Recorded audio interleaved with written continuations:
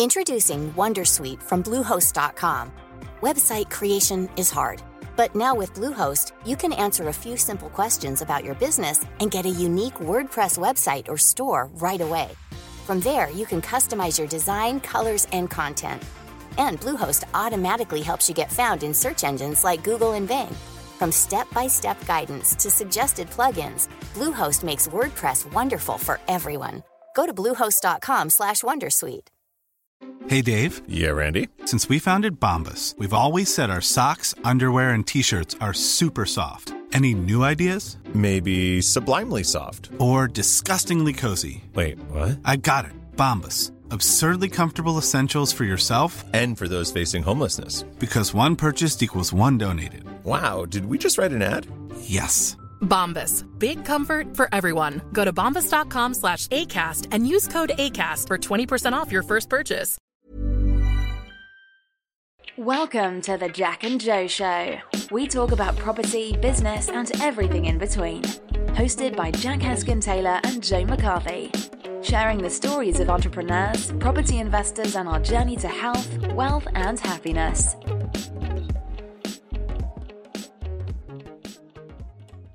Welcome to another episode of the Jack and Joe Show with me, Jack Heskin-Taylor. And me, Joe McCarthy. How is everyone doing? Hope you're all well. Today we're going to talk about our journey so far and what sort of happened last year, and talk about serviced accommodation, deal sourcing, and basically how everything's gone for us so far, and just sort of give our opinion on how things have gone and give our advice on the lessons that we've learned. Yeah, exactly. Like, so much has happened in the last 6-7 months. Has been unbelievable. Yes. It's been such a learning curve for both of us, and we'd love to share this knowledge of our experiences throughout the past 6 months with you, the listeners. So do be sure to stay tuned, because we have a very, very interesting episode ahead of us. So the first thing we were going to talk about was serviced accommodation. So Jack, how do you feel it went the last 6 months in serviced accommodation from a beginner's point of view? How do you felt it went? So it went really well. Because Liverpool's quite saturated in the city centre for 1 and 2 beds, we decided to go for large properties on the outskirts, so between 5 and 10 minute drive into the city centre. Yeah. One is Anfield and one is in Dingle. So one's a 3-bedroom house, one's a 4-bedroom flat. We tried to accommodate for larger groups. Now, obviously, we get more money for a Saturday night when we're taking much bigger groups, especially if we can get 6 contractors in a week and they've all got their own bed as well. We can charge a bit more money than the 2 3-bed apartments in the city centre. What's come along with that is that the types of people that we're getting booking, contractors, and we are attracting the party crowd on the weekend. So it has resulted in more maintenance. However, the large property that's a 4-bed that sleeps a decent amount of people, we get some really, really good bookings for that, And that deal is investor funded as well, and I'm very, very confident that investor is going to be very happy with how that deal's going, even in this down season now. Well, yeah, it's performing pretty well. It's performing the best of all 3 so far. Yeah. It is a nice, in a good area and all the rest, and yeah, I mean, it's just the type of market that Liverpool is. It's very seasonal. It's not like it's, say, London, where you get lots of more corporate clients. You're going to be okay during the weekdays in London. Yeah. No problem. Even Birmingham, I suppose, parts of Birmingham, you'll have more of a corporate environment, a more corporate location. Whereas Liverpool is more your weekend crowds and your contractors, if you can get the contractors in during the week. So, yeah, the weekdays are a challenge, but the weekends do seem to work, no problem. The one thing we did find with having the kind of the capacity to provide for bigger crowds is that because it becomes more attracts more kind of the party crowd, that we've had more noise complaints from the neighbours, haven't we? Yeah, and definitely. Our first deal. Here's some tips for you guys if you're looking for a deal. You wanna find out what the actual area is like in terms of the demographics.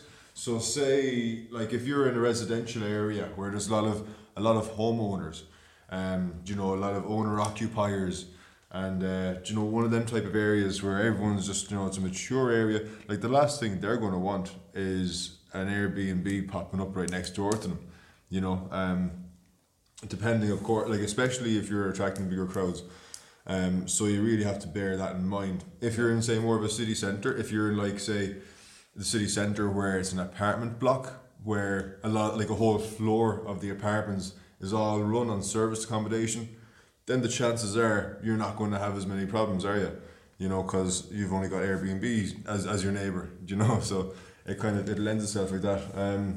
If you're looking to sort of check out and find that sort of research on a property or a deal that you're looking at, a website that me and Joe found really useful is Street Check. So you can actually see like the crime rates in the area. If you click on housing, you can actually see how many houses in that street are owned with a mortgage, owned outright, rented through the council, and it's really good as well. It's really useful, isn't it, Joe?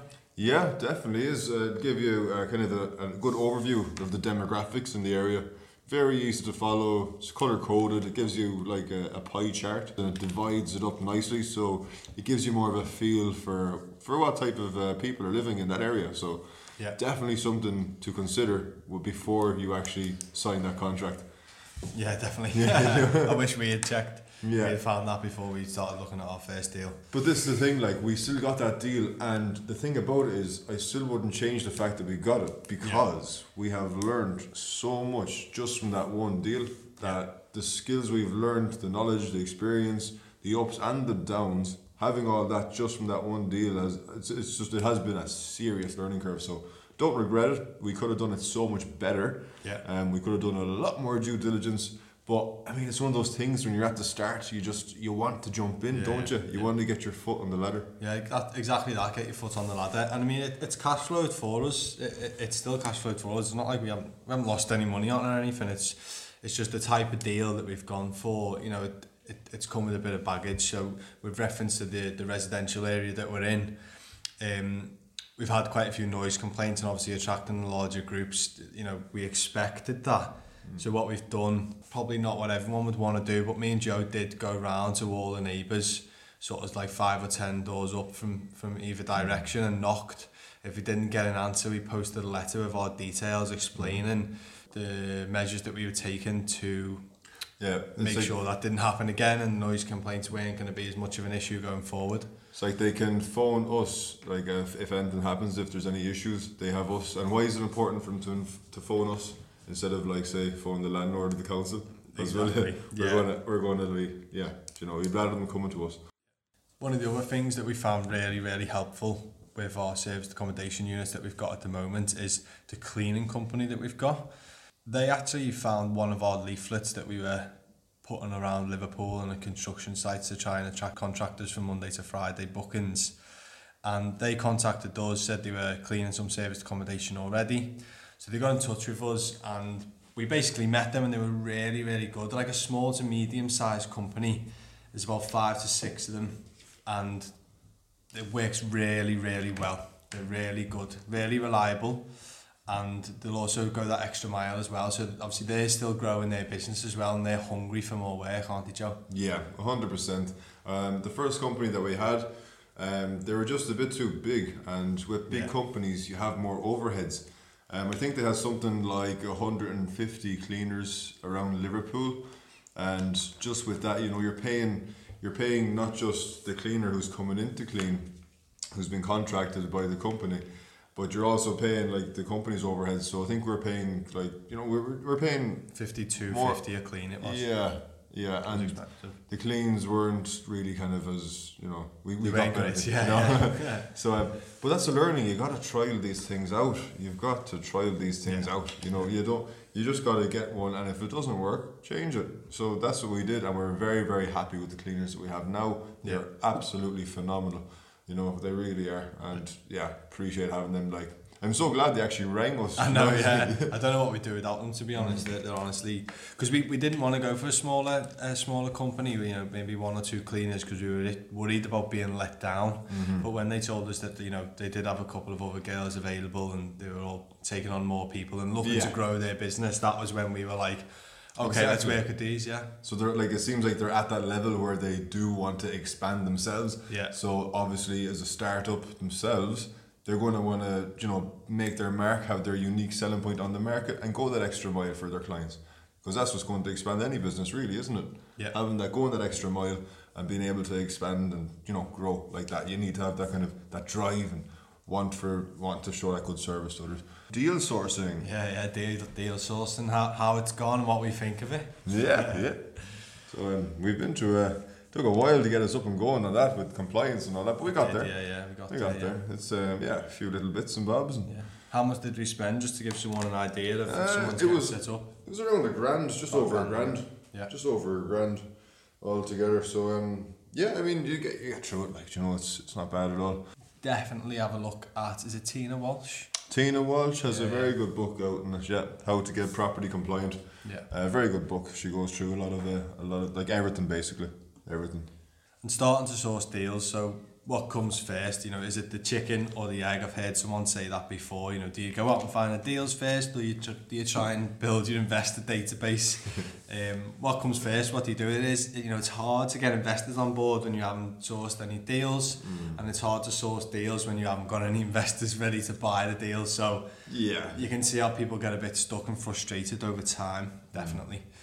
One thing that somebody said to us was from day one, try and build your investor database and at least tell them what type of deals you're looking for and what type of deals you're going to try and find, and would they be of interest to them. Exactly, yeah. And what we do as well with our investors we work with, we kind of have a questionnaire just to find out exactly what they want, you know, find out what a good deal is to them, you know, what type of deals they're looking for. They're we can kind of judge then their risk tolerance.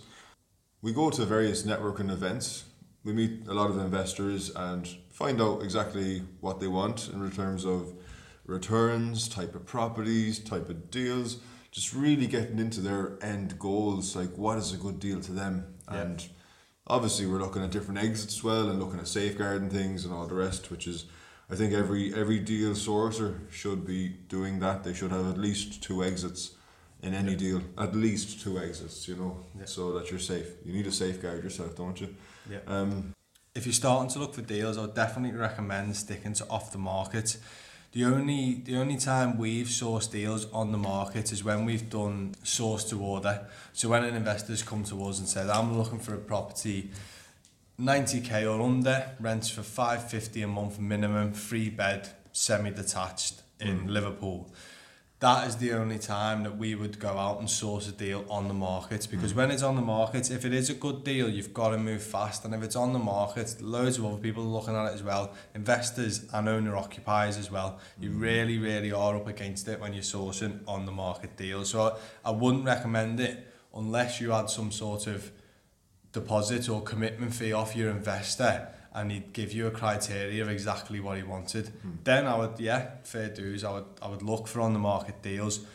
But if you potentially, you know, you've got a couple of investors who might take a deal, or you know roughly what they're looking for, and you've had that conversation with them, I would focus your time on off the market, because off the market is when you're going to have a little bit more time to arrange what investor you're going to use, make sure that they've got the mortgage agreed in principle, or if they're buying cash. Obviously it depends on your circumstances, but if you're sourcing, I would focus on off the market. I really would. I'd focus on off the market. I wouldn't, not that it's a waste of time, but you need to have a good relationship with your investor if you're going to source on the market deals. Yeah, I agree. And so basically, like when you're looking for these investors, like how do you find investors? How do they find you? What do we do in order to get in contact with these investors?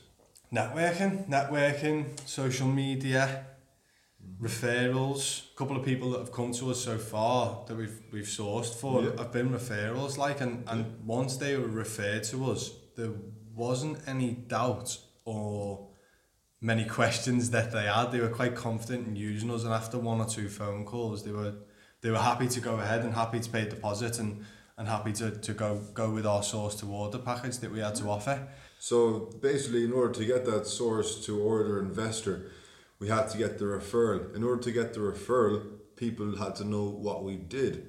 And how people knew what we did was by getting out there, going to networking events, sharing what we're doing on social media, and just being visible. Just being visible. You know, it's very important, especially in today's business, the way the world, everyone's on social media these days. It's like, if you think about it, how often do people sit down and actually watch TV? Like, I mean, years ago, that's what we did. Yeah, we used to go to work, and we'd come home, get a bit of food, sit down, watch the TV for a few hours. Now, most of us are going to work, coming home, are either on our laptops, on our phones. Like, we don't really watch TV much. You might watch Netflix, but that's not Netflix? really. That's all I do. Yeah, what's Netflix? Yeah, like Netflix isn't even TV, is it? It's internet. Everything's on the internet these days. I've got a talk box when I got all Wi-Fi, and I've never even plugged it in. Have you not? It's just left in the box. Yeah. Just put Netflix on, and away we went. Yeah, that's the way forward. Like, I mean, I can't remember the last time I've actually sat down to watch something on TV. Do you remember the days when you used to get like a TV guide? You'd get it with your Sunday newspaper, and you'd have the TV guide inside in it, and you'd be looking and waiting for what. Are you that old? I don't remember that show. Are you not? Hopefully some of the listeners here will remember them days when you'd come home and you'd see something like Friends would be on at 7 p.m. on BBC Two or something like that. I think I remember it as a kid. Yeah. I think I do. Yeah. Wow, I'm really showing my age now, haven't I? Yeah, but that's it. Like, everything's on demand now. So yeah, just get yourself out there, get yourself visible.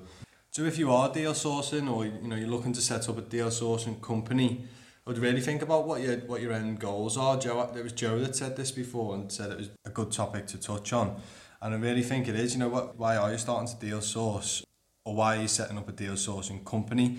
Is it because you want to raise enough cash to then invest yourself?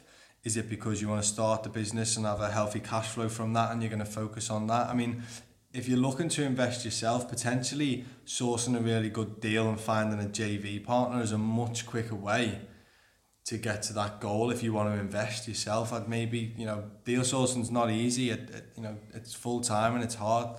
It's not for the faint-hearted. No, it's definitely not. And again, getting back down to your end goals and why you got into business in the first place. Was it to get out of your full-time employment? Was it to create the life, like a financial freedom so you can travel the world? You need to know these things, your reasons why, because if you don't, when tough times happen, it's going to be a lot easier for you to step away if a hurdle or a roadblock comes. But if you know your reasons why you started in the first place and know them and really know them, like in your heart, and you really feel the reasons why you started business, then whenever these challenges come up, it'll be a lot easier to push through them, because we've had so much challenges. We've had a lot of challenges, and we've overcome them. But it isn't an easy path, but the rewards are there, and we're starting to really get a feel for what it takes to make it in business. And it's like it just takes so much work. Just to sort of wrap up on the deal sourcing, really, what me and Joe wanted to sort of give our feedback and let everyone know exactly what we're doing now and why. So we spent a lot of time with investors and a lot of time looking at deals, packaging deals and sending them on to investors and not getting many bites on what we thought were really good deals, and then getting quite frustrated that somebody else was back.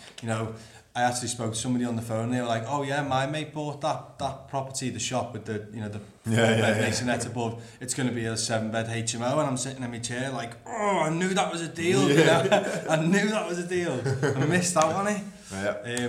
So basically, what we've sort of focused on now is the investors that are coming to us. We're explaining that we are busy, and to source a deal does take a lot of time. So we're focusing on source to order. So like Joe touched on before, we send them out the questionnaire, we go over exactly what they're looking for, and if they are ready to invest and they're ready to pull the trigger, we can sit down with them, sort of, as Joe would say, reverse engineer it and sort of track backwards from what the end goal is that they want out of the deal, and then we can sort of work out what sort of purchase price and refurb costs are going to be, and then we can sort of pinpoint some real areas that there's going to be houses that we can get for that price. So we know exactly what's going to happen and in what area, basically, with the deal.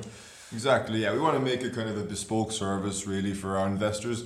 Seeing as our time is limited as well, like we can't take on everyone. So we can only take on, a certain amount, but we do such a detailed deal on it. Like we're basically the feet on the ground for the investor, fully hands off. We work with overseas investors, people from London, down south. We're looking to invest up here in Liverpool. Yeah. So that's one aspect. We're like basically packaging deals like that. That's the best way that we found. With reference to the source to order, one of the things that we've found really helpful is once we get that commitment fee or a deposit off an investor, what we do then is we absolutely hammer the direct to vendor. So we do leaflets. Once we've identified them areas, we do leaflet drops, direct to vendor letters that me and Joe hand sign. We just print them off in bulk. And we also actually do social media ads as well. So we target certain age groups and certain areas looking for that right deal. So we absolutely hammer the marketing for it. And that's how we can do the source to order so successfully. If anyone's got any questions about that as well, just give me or Joe a shout. Just drop us a message. We're not branding ourselves as industry experts, but we've learned quite a lot so far within the 6 months we've been doing it. So we just share our knowledge, what we have learned in our experience. We'll share all our knowledge as much as we can. Yeah. And then another thing with reference to sort of sharing our knowledge, we've also set up Wirral Property Network. So we're actually looking to meet other property investors that they can share their knowledge with us as well. So Jack, where is the Wirral for people who are listening who are not sure where the Wirral is? Because it's one thing I had no idea even existed until I moved to Liverpool. So if you go to Liverpool and you go down to the dock and you go to, say, the live buildings and you look across the Mersey, so it's Wallasey, Birkenhead. Birkenhead's probably the most heard of area in the Wirral. And there's lots of development going on there as well. So Liverpool Waters, that's currently ongoing. Wirral's actually got their own version of that called Wirral Waters. Spoke to a couple of local agents and property investors as well, and apparently that has been in the pipeline for years, but work has now started. Some aspects of it have already been built. There's actually a small college building that's already been built, and if you drive past there now, there's loads of diggers and machines going up and down, clearing rubble and getting the site prepped. Basically, loads of signs and development information. You can see online. And you've been living on the Wirral all your life, haven't you, Jack? Yeah, I've lived in Wallasey, born in Wallasey, and now live in Birkenhead as well. So, yeah, I know all them areas very, very well. Brilliant. So, yeah, the Wirral Property Network, it's just dead casual, just once a month. We meet up, we don't charge for tickets or anything, we just push it out on social media. And we've had a good turnout. I'm surprised at how many people have come that I didn't know.